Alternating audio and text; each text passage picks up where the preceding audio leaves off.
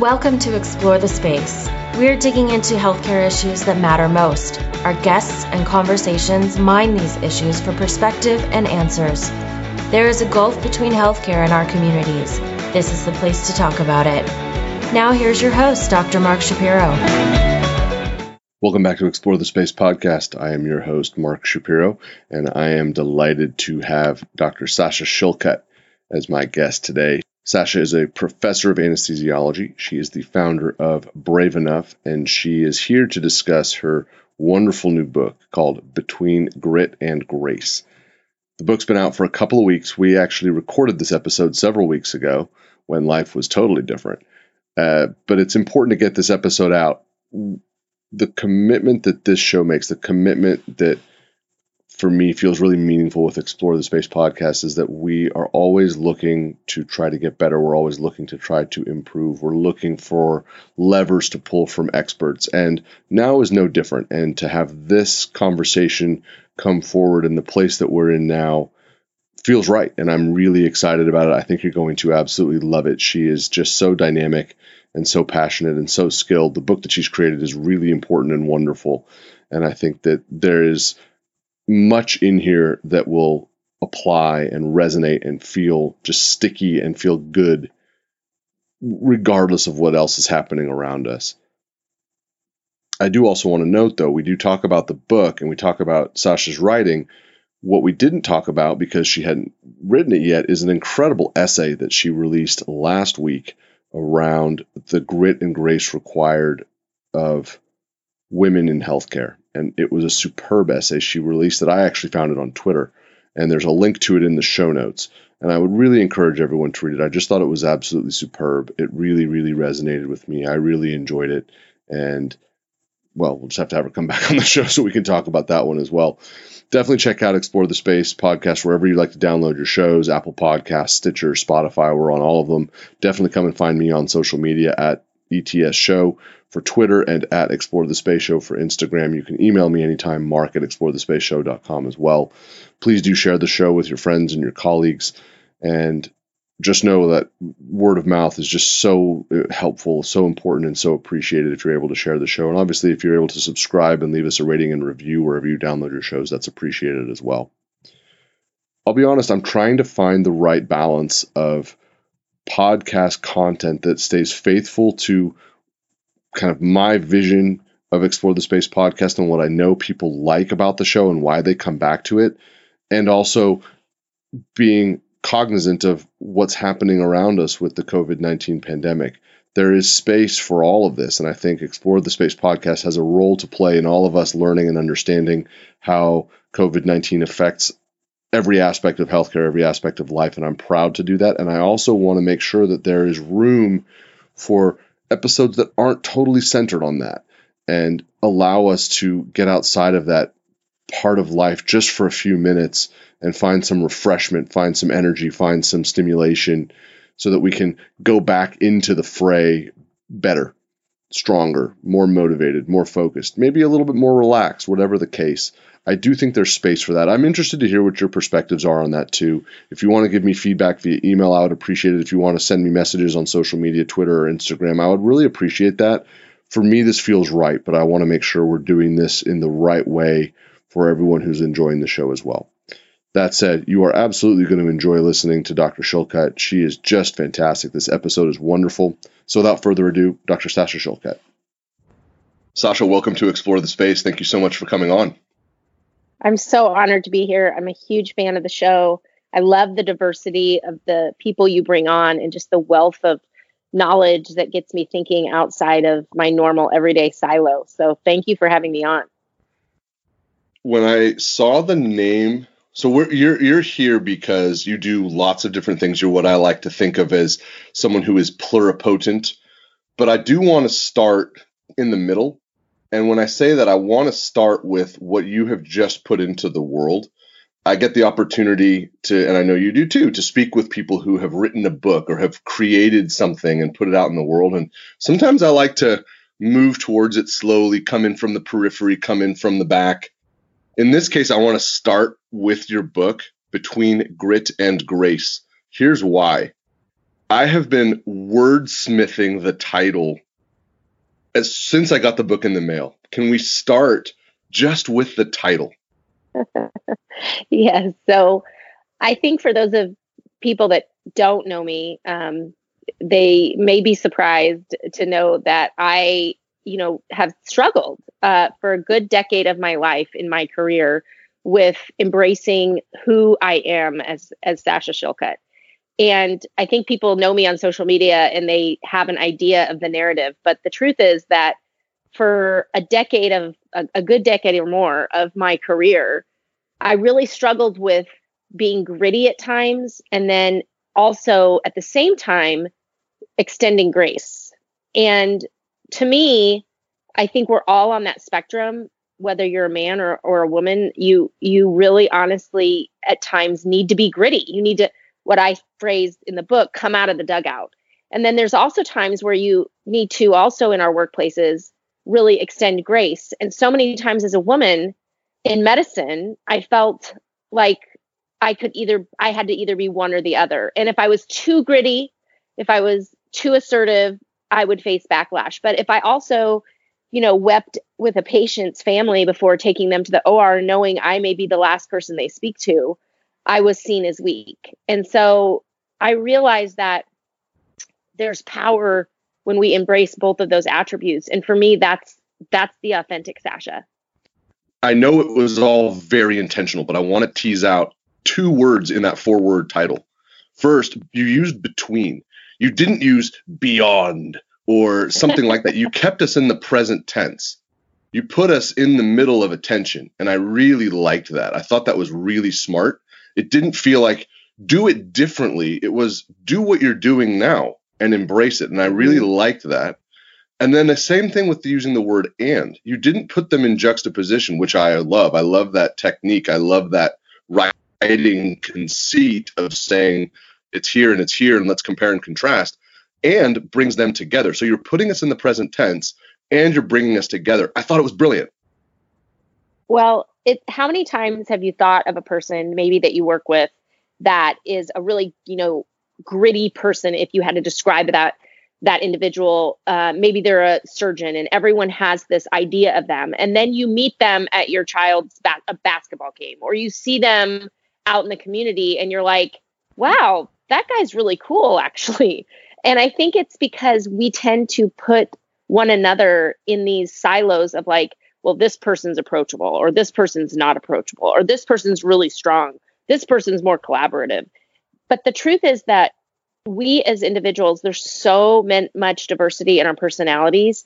And when we allow ourselves, actually, when we start with ourselves and we allow ourselves to be things that we see that society says are vastly opposite, like the surgeon who, can take charge of a situation, the trauma surgeon that can run a code, but also can hold the hand of someone and say, look, we just lost your daughter or your son. When we start to see people as more than one dimensional, we ourselves allow ourselves to be more than one dimensional. And we really honestly see people for more than the label that we put on them.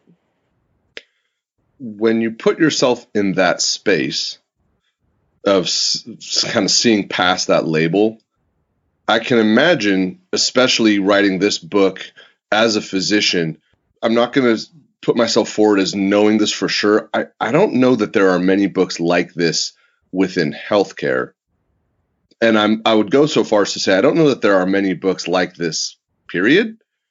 I would imagine if that's true, that you're probably going to put yourself in the face of kind of a tidal wave of feedback. But let's do this in 2 parts. When you put the book forward, did you feel like you were planting a flag, or did you feel like there were other content similar to what you had done in some way? Well, certainly there's some elements of the book that share content with, very popular and very strong and awesome books out there, things like Grit or Lean In, or, How to Get the Corner Office. These are types of books that when I was pitching the book, all of the publishers would send to me and say, well, we want you to write it. Like, right. you need to pick you need to pick one or the other. Like, you can't say you can be both of these things, because it's just not possible. Totally. And that's what I liked about it, though, because as I read it, I'm like, it's not those books. It's not that. It's not that. And it's really, I wanted people to see that, to take a breath, to take a collective breath and say, it's okay to be who you are in that margin and that space between right now. It's really okay to be that person. Because when I went into medicine, which is the field that you and I share, I looked around the room and I was like, okay, I want to be a leader. I aspire to be a leader. I aspire to be the person that people come to solve problems. I like being in those spaces. So when I looked around, I saw my male mentors who were wonderful mentors to me. And I was like, I got to be like that guy. I got to be like that guy. I got to be like him. And it pushed me into a path, which was totally my own choice, to leave out a lot of who I am that I did not see them being, because I thought that was the path to success. And the truth is that you and I both do a lot of advocacy for diversity work. And part of that is not just the color of our skin, or not just how we identify as gender, but it's actually our personalities and our attributes and our core values. And I think that when I realized, why am I struggling so much every day? Why do I show up at work and I struggle to be the leader that I know I can be? It was because I was trying to be someone else. I was not being Sasha. So here's the other part that I really liked about the book and what you just described. What you just described in terms of your leadership arc, I, as a white male, had the exact same experience, where I felt like I had to mimic a leadership style that I was seeing in healthcare that did not actually resonate for who I was as a person. And as I got more experienced over time and learned from lots of people who are way smarter and more experienced than I am, I realized, similar to what you're realizing, we're not learning. When you're doing that, you're not learning from mentors. You're learning from a long history that has a lot of problems and has a lot of flaws and has not been modified or changed or adaptive in any way, and therefore is not the right model to mimic. And leadership is not mimicry. Leadership is personal development based on a skill set that you work hard to curate. And so it's not, that's why I think that what was exciting about the book is there's a lot of space for men to read it as well and be like, boy, that makes a lot of sense. That part specifically made a great deal of sense to me, that this idea that you have to subsume your character to live up to a standard that actually doesn't exist in reality. We've just all been mimicking it for now multiple generations in medicine specifically. We don't have to do that. And moreover, to do the things we want to do, and I feel like I'm almost parroting your book when I say this, to do the things that we want to do, right? Be a good physician, be empathetic, be a leader, be on top of our game clinically, but also be healthy and be good parents and friends and colleagues and partners. We need to allow that authenticity. We need to allow that skill set to be what's right out at the apex. Yes. I'm so appreciative that you are speaking about it from the male perspective, and your struggle to identify as a leader and embrace your own leadership. I gave the book to my father as the first person I had read the book. Oh, and yes. My dad is an engineer. He's just brilliant, very smart, always very successful career as an engineer for years and years, and several patents, things like that. And I thought, well, I'm going to give it to the biggest critic, because my dad is like, no, nobody's a victim. Get out there and work hard. Typical Midwestern, came from nothing. Was the only child of 7 to graduate from high school, came from severe poverty, and built himself, into someone with a career. And I gave it to him, and I thought, I'm just going to have him read this because he's going to give it to me straight. And he read it and he said, I learned so much about myself in this book. And I was so shocked. I said, really? And he said, I did not even know that there was such a thing called imposter syndrome. And he's like, I had that all my life. And I said, you had imposter syndrome? Like, the vision I have of you in your career is, someone who's like, take charge, don't care what the critics think. And he's like, oh my gosh, Sasha, every time I stood up at a board meeting or conference, I would think they're going to know that I came from nothing. Like, I don't deserve to be here. The cat's going to be out of the bag. And like, everyone's going to know that I'm just this really poor kid who, somehow found myself on this path to success. And he's like, I identified with all of those things that you wrote about. And I was like, oh my gosh, I did not expect that at all. So wow. Thing that in there for men. That must have been gratifying for you, though. What adjective would you associate with that? How did you feel when your father shared that with you after having read your book? I was very, very speechless for a moment. It was a special moment. It was probably one of the top 10 memories I'll have of myself and my father, because wow. He's hard. He's hardcore. He probably made me who I am, and I'm so grateful for it. I mean, he instilled in me the work ethic that I have, and I did not expect that at all. I thought he was going to say, oh, okay, I like this part. It was well written, or, this was a little too shishi for me or something. But he was like, this is what I learned from your book. And it was amazing. It does definitely take you on a journey. One of the things that I thought as I was reading it, though, too, this is more of a kind of a technical writing question. I moved through the book fairly quickly. You keep going. At least for me, that was my sort of journey with it, because I wanted to get the strategic view before I did kind of the deep dives, and you position it nicely so that you can, along the way, there's workshops and questions and things like that for people to ask themselves and to work on with others. Moving through it in that way, though, my impression was, I want to reflect this back at you, is that the book came out of your pen fast. That it was like, once you unlocked, I'm going to effing do this, that it came in a rush. That was my impression, and I want to reflect that back at you. Well, you'll find this funny because of the world that we swim in. But when they said, okay, write the book, I was like, okay, do I write like the first chapter and send it to you, and then you edit it and send it back to me? And they're like, no, that's not how it works. And I was like, really? I just really anticipated that I didn't want to write, 70,000 words and have it be all the wrong direction. And they're like, no, this is your book. This is from your heart. This is from your experiences, which is so opposite of my academic writing, where you can't even put like one word in there that is an opinion or may not be true, or someone can't source it back to like 10,000 references. So it was a very emotional journey for me, actually, which I did not expect, because the more I started writing, you're absolutely correct, the words came out of me. And specifically chapter 8, where I talk about a failure in my life, in a failure that I had not shared with very many people. That chapter was so therapeutic for me, but I put it in and then I took it out, and I put it in and then I took it out, because I was like, I don't know, this is so revealing and vulnerable for me, and how is this going to mark the rest of my career and how people see me? But you're absolutely correct in your assessment. Once the door and the permission was given, it came out pretty quick. So then when that happens and you're done, you then get to go out and meet the public. And I know you've been working really hard on that, and you've shared that adventure on social media. The one that stuck out the most for me is there was a picture of you at a book signing, and you were talking with someone who was reading the book and signing. The line was long. What's it been like kind of getting out and being the face of it, being Sasha, who's written this book that is now in the world? What's that experience like?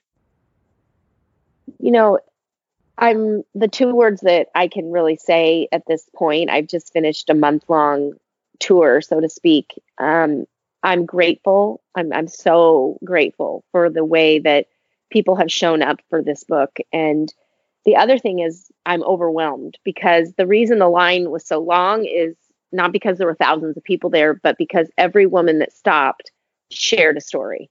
And I'm really processing all those stories. It didn't matter where I was, even though I did some media. And if I went backstage, the makeup artists pulled me aside and shared stories with me of feeling less than as a woman in media, or the bias or the discrimination or the harassment that they've faced. The the craft service people even, were listening in on the interviews and saying, like, sharing with me. Women that I've met at the conferences just lined up ready to speak to me, and they all have a story. And the fact that this book opened up communication for them to share that story with me, I feel like I wasn't on a book tour, I was on a listening campaign. And I'm still processing what that means, to be quite honest. I don't know what that responsibility of the holder of the stories means. I'm still trying to figure that out, to be quite honest. When you hear all of those stories, the tone of your voice that you're using just now, it makes me feel like the vast majority, if not all of those stories, are not positive. Does it change your societal view? Does it make you feel differently about where we are in terms of perceptions of progress or movement? Does it, or does it kind of still keep you in the same space? I would say it definitely has changed my perception of where we are in our world today. I think that I know that there's so many voices out there for change, and it's so important that we have people who are pointing out bias and harassment and gender discrimination and overall culture issues that need change. I am one voice of many, and I think that it's changed me in that I didn't realize the heaviness that people who are marginalized show up every day and carry this weight that they carry. I'm just starting to see it, and it's opening my eyes to different ways of, and the question that I keep playing in my mind is, where does Sasha's voice fit in? Where does my platform fit in? What can I do to shed awareness, but also at the same time bring encouragement? Because I know for myself, when I've been in those places that I talk about in the book, I needed community to heal. So I want to shed light. I also want to encourage. And I'm asking myself right now, what my platform and what my voice should be.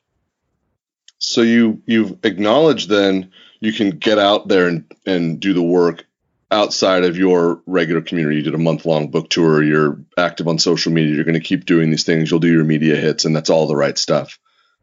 You also work in a major medical center. You work with, apex people across all the different aspects of healthcare. These are all people at the top of their game. How comfortable are you talking about your book and promoting your book at work? Oh, you are like so good at this. That is probably the hardest question that you have posed to me yet. Definitely. I will say this. The biggest struggle of my career has been people accepting that two things can be true at once around me in my day-to-day culture. I'm going to be really honest about that. I have a lot of people that support me in my institution, in my work environment, but it's really hard for people to accept that two things can be true at once. It's even hard for me to accept that, meaning Sasha Shillcutt can be a cardiologist or cardiac anesthesiologist by day and be in the operating room and do, like I did yesterday, which was extremely difficult heart failure, complicated cases, and put on the green scrubs and do 24 hours of call. She can also be an advocate for women in medicine, an advocate for women in healthcare, and a leader, and a person who blogs, and a person who has a podcast. And it doesn't mean that I'm any less of a cardiac anesthesiologist. And it doesn't mean that I don't care about the environment and the culture work in my own institution. And I think that's really hard for people. When we accept roles like yourself, I'm sure you are a leader in your healthcare system. You train leaders. You look for leadership. You recruit leaders. You also interview amazing people on a podcast that's outside of medicine. Both of those things are true, and they can be true at once. And you're really good at both of them. And I think I struggle with this. I still struggle with this. I can tell you I went back to work on Monday after being gone for pretty much a month. And it was awkward. There were awkward moments because some of people were like, wow, we saw you on the news. We saw you on television. We saw you here. We're so proud of you. Other people didn't know how to approach me. And it hurt, to be honest. And other people I don't know if it comes from fear, jealousy. I just know that I have to, the more I accept myself, the more I don't care about the negativity, and I just cling to the supporters. I literally cling to the support because I know that I'm being true to myself. It's very helpful for me on a personal level to hear you say that, and here's why. I have my own imposter syndrome manifests with me talking about explore the space in the professional sphere. I'm very comfortable talking about it with my friends and my family and on social media and getting out and promoting it and doing live shows, all of that stuff. Love it. Can't get enough. It's the best. At work, since I started this in May of 2015, I don't talk about it. And I've rationalized it for lots of different reasons. But I've realized that it's what you just described, that I have always felt like these two things cannot be true. And it goes a long way back. And here's kind of my therapeutic moment. Like, I remember having had nurses and teammates and things like that going back years saying, Mark, Dr. Shapiro, whatever, I didn't realize you were funny. And thinking on that, like, what am I putting forward where people like, I'm not a stand-up comic, but I'm a good hang, right? And that's not being reflected in how I am carrying myself professionally, but also knowing that I do have, there is a certain demeanor that I do want to carry because I may end up in a meeting space with somebody, or I may end up in a difficult conversation with somebody, and there needs to be a standard that's maintained. And that is important to me. But talking about the podcast, if someone asks me about it because they heard about it from someone else, I get so uncomfortable. Yes. That's something that I have to work on because I'm also super proud of it. I love it. But if somebody at work says, hey, Mark, I heard you have a podcast. What's the deal? Oh, all the mental agility and dynamism and wordsmithing gone, frozen. I know. It's, oh my gosh. I'm so like, I didn't think we were going to talk about this, but I'm so empowered and encouraged to hear you say that because I'm the same way. I don't talk about Brave Enough in my workspace at all unless someone brings it up. And then when they do, which is bonkers. I know. And it's crazy because I've actually been, I'll never forget, a couple years ago, I was in a room with leadership of my institution, and someone said, can we talk about the elephant in the room? And I was like, oh, what's the elephant in the room? And they're like, can we talk about Brave Enough for a minute? And I was like, oh my gosh, is it really the elephant in the room? And I just was like, oh my gosh. And they were actually complimenting me about something, but it was like, nobody knows really the etiquette, and nobody knows and some people are critics. I mean, let's be real. Some people are like, why are you doing that? That's, that's weird. That's not typical what we do in academia. But this is the thing I keep coming back to when I have those uncomfortable moments, or when I have disappointments, or when I hear criticism. I always think I am here to change, to heal. And that's my calling, is to be a healer and a teacher. Those are like my two core values that I've really had to self-identify with. And I do that during the day in my real job. I heal and I teach. And then with Brave Enough, what do? I'm healing, hopefully, some people out there that are struggling, and I'm teaching, I'm educating. So both of these jobs can be true because they both reflect my core values. I'm laughing and chuckling to myself because as I'm listening to you, I'm thinking to myself, most of the people I work with don't even know that I host a podcast. Isn't that funny? Because your podcast is like one of the top podcasts in healthcare today. It's just, I'm going to have to figure this out because I live, and the other part of it too, I live in my hometown. I live where I grew up. There's no place more that I would love to know and be proud of what's happening here than in the area that I grew up in. Mm-hmm. Right? I mean, I see and, associate with people that I've known for forever. And it's where my son's going to grow up, and it's where my parents live. And it's funny. I I think that's probably, now that we're actually speaking, I think this is probably why I liked your book so much. It was probably chapter 8, just like your experience that your dad had. I'd be very curious as more and more men read this book, if it's, or just if they get chapter 8, right, if that kind of unlocks some of this, because I also know it is not just you. It's not just women. It's not just me as the only man who experiences this. It's so common. We just haven't acknowledged. I haven't had the right name for it yet. Well, let me tell you, I spoke in December. I had the honor of speaking at the Society of Urological Oncology meeting. And I spoke right after the president of that society. And urology is 96% male. So I'm thinking, okay, do they realize like what they're getting? Like, because I do speak on burnout, and I speak on burnout to both, genders and all the time.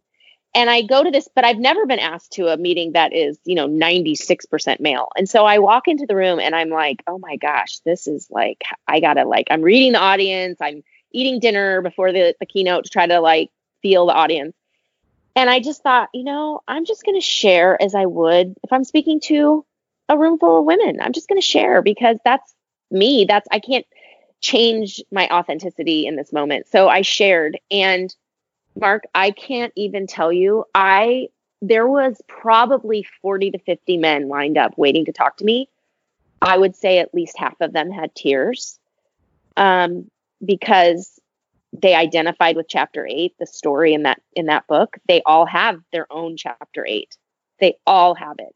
And I think we all do. And I was so touched because it changed the way I see men.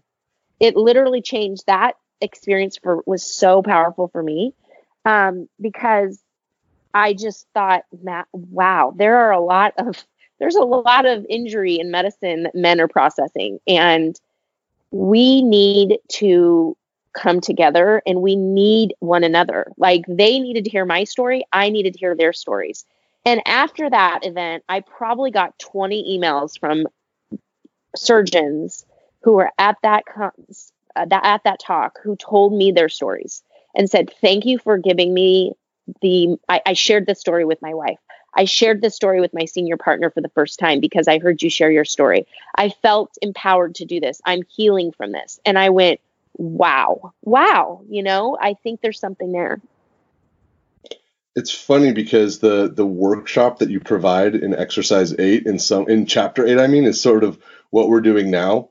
And it's still very difficult. There's the one question that you ask, and I'll kind of put this out there as a little teaser trailer, because I do want people, both men and women, to take a look at it.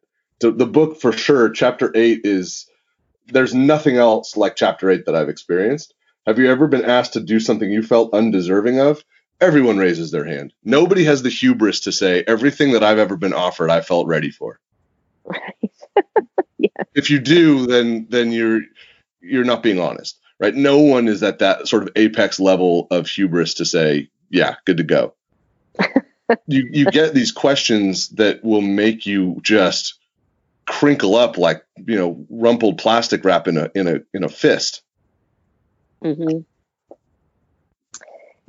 It's funny because I wanted the book to be an easy read so that people could read it multiple times and go back and work on it. You did not succeed there. It is not an easy read at all. It's hard work, and it's the right work. It's not easy. It's not. This is not beach reading. No, and it's funny because a couple trauma surgeons were at the trauma meeting recently, the ski meeting, and they were like, what have you done to us? You should have put a premise. Totally. One of them was like, I'm sitting at the bar and I'm like, oh my gosh, I'm drinking a martini at the bar at the trauma meeting after skiing all day, and I'm bawling and hoping that nobody is seeing me. And I was like, I gotta put this thing away. I can't look at it. Totally. Oh. Speaking of drinking, there is one line that I have to pull out. And it made me so happy when I read it. And we're going to spend a little bit of time on the sentence that's on page 53. I bet if you and I sat down and shared a pot of coffee, which, by the way, is my favorite thing to do with a new friend, you would share a similar story. Here's why I loved it. And here's why I want to hang out. You went with the full pot. not a cup. You went full pot. I'm so in on that. I mean, everyone says, yeah, let's grab a cup of coffee. Not Sasha, pot. Let's do it. That's awesome. I know. It was funny because I was just in the Cayman Islands with a bunch of like 200 women. I mean, it was amazing. And they were like, let's get a mojito. 200 pots of coffee. That's and sledding. I said, oh no, we need pictures. Like, I don't drink like one mojito. There's not like we're not going to get one mojito. We're going to get a pitcher of mojitos, and then we're going to sit around and chat, and we're going to break this down because that's what I do. I love talking and telling stories and listening to stories of others, and I love getting to know people that way. So then, that's a tension because, as you shared earlier, sometimes when that's been happening, at least with the book tour, you're taking on heavy weight. Yes. How do you reconcile that? Because that's going to be right. This needs to be sustainable. You're in the peak of your career. You've got a long road ahead. You're going to write another book. You're going to do how many speaking engagements and workshops and things. There's got to be a balance there. Yes. And I'm glad you brought that up because I am not a psychiatrist, although the chairman of our psychiatry department always teases me and says I should give you like an adjunct because I'm always going to their stuff and I love it. But I want to be really honest. This is heavy work. And about 2 years ago, when I started when I started really getting the stories and the emails and started doing some classes for women, I just burned up. Like I couldn't emotionally handle all of the stories and all of the stress and the trauma that a lot of women experience. And I recognized really quickly, I went to speak to one of my friends who's a psychiatrist, and he said, you need someone to coach you and have a therapist. Like you need a therapist. So I have a coach who's really my therapist, and she and I talk twice a month. And honestly, I can't tell you how good that is for me because there are some dark places that this work will take you. And I know that it's overwhelming to me and I don't want it to affect my family. Certainly, if I'm on a call, like today, I have 3 calls with 3 different women. And if I have an hour and a half of listening and coaching, and then my son comes home and he's, grumpy or he's in a mood or he needs me or one of my children need me and I snap at them because of what I've just listened to for an hour and a half. That's not fair and that's not healthy. So I'm really open about that. I have someone that I speak to twice a month and 2 30-minute calls, and it's absolutely necessary for me to stay in the game. It's good that you're doing that protective work because, again, this needs to be sustainable. As we are finding more and more people like yourself who are doing the right work and are excellent leaders, we're also realizing, at least for me, it helps us to realize just how much of a shortage we have. And so we need you to turn into 10, to turn into 100, to turn into 1,000. But in the meantime, we still need you to do the work so that you're able to role model the right strategies to keep this sustainable is smart and appreciated. Yes. And I just want to say thank you for what you're doing because it's not easy. It doesn't pay the bills. I think what a lot of people, we're so passionate about developing the next generation of leaders and a better culture for those that come behind us, but it's not free. And most of us that are doing this work are doing it on our own time and we have other jobs and responsibilities. And it's so important that we validate and affirm one another. And so thank you for what you are doing because you are shedding so much light on so many different things and filling up all of us so that we can go out and do our work. That's nice of you to say. Thank you. So then we have to give you some space to plug the book. Where do people find it? They're going to want to read it. It's really good and people should read it, and it should be used as teaching curricula. It should be used in any number of different ways. How do people find Between Grit and Grace? Well, thank you. You can find it in you can find it on Amazon, Barnes & Noble, Target online, in Target stores. couple people have tweeted that it's in airports, apparently. So you can find it in a number of ways. And just, I just encourage people to find the time to go through it, because I think it's all about self-growth, and really want to encourage everybody not just to, buy the book just to read it, but to actually do the work in it. That's the key thing. This isn't just bookshelf filler. It is a commitment. You do need to recognize that it's going to ask you some questions, but they're questions that are worth answering. And I think that's the value proposition in doing that. Where do people find you if they want to connect with you, follow you, learn more about you? How do they find you? I'm on Twitter at the letter RU Brave Enough, and I'm on Instagram, Become Brave Enough, and Facebook, Become Brave Enough. I have a blog at becomebraveenough.com. I try to be on Twitter. I'm not as good on Twitter as I am on other platforms, to be honest with you, but I try really hard. Twitter and I have a love-hate relationship. Like, I love to go in and read and get educated, and then I have to leave because sometimes I get a little, I don't know, I just get fired up, and I'm like, I can see it like building in myself. So I try to just stay. I go into Twitter and I do my thing, and then I kind of go out of Twitter for a day or two. But I do love the connections that I've made on social media. I mean, I love Twitter for that reason. I've met you. I've met so many amazing people. And so, I love hearing from people. Drop me an email, drop me a DM, share your story with me. I love it. We'll have links to all of that in our show notes as well. This was such a treat. I'm so happy you wrote the book. I'm so pleased that we were finally able to connect. It was gratifying and fun and wonderful to speak with you. This was awesome. Thank you so much. Thank you, Mark. Thank you for listening to Explore the Space. Visit us on our website, explorethespaceshow.com, and please subscribe to our podcast on iTunes. Follow us on Twitter at ETS Show, and you can email Dr. Shapiro by writing to Mark at explorethespaceshow.com.